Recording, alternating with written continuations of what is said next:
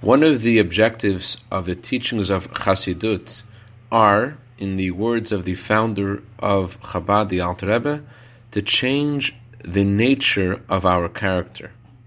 Not to change our natural character, but to change the very nature of our character. What does that mean? Good morning and good Yantif. There was an Israeli soldier who was heading home from his army base for a week's leave.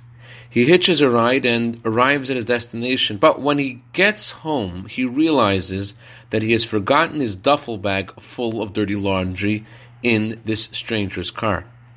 After a week at home, he goes to hitch another ride and he sees the very same van approaching.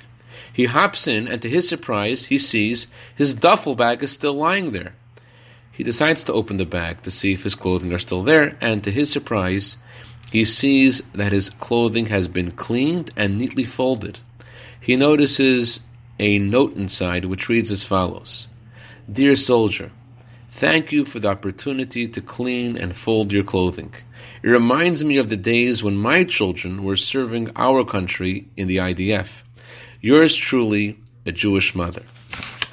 Changing the nature of our character means to not just do something that's kind and nice, but to look at the godly intent of why we are here in the first place, and to hear God's message in every experience. I'd like to dedicate our minute of Torah today to the neshama of Reb Pesach Ephraim ben Rabbi Eliezer, whose anniversary of passing is today.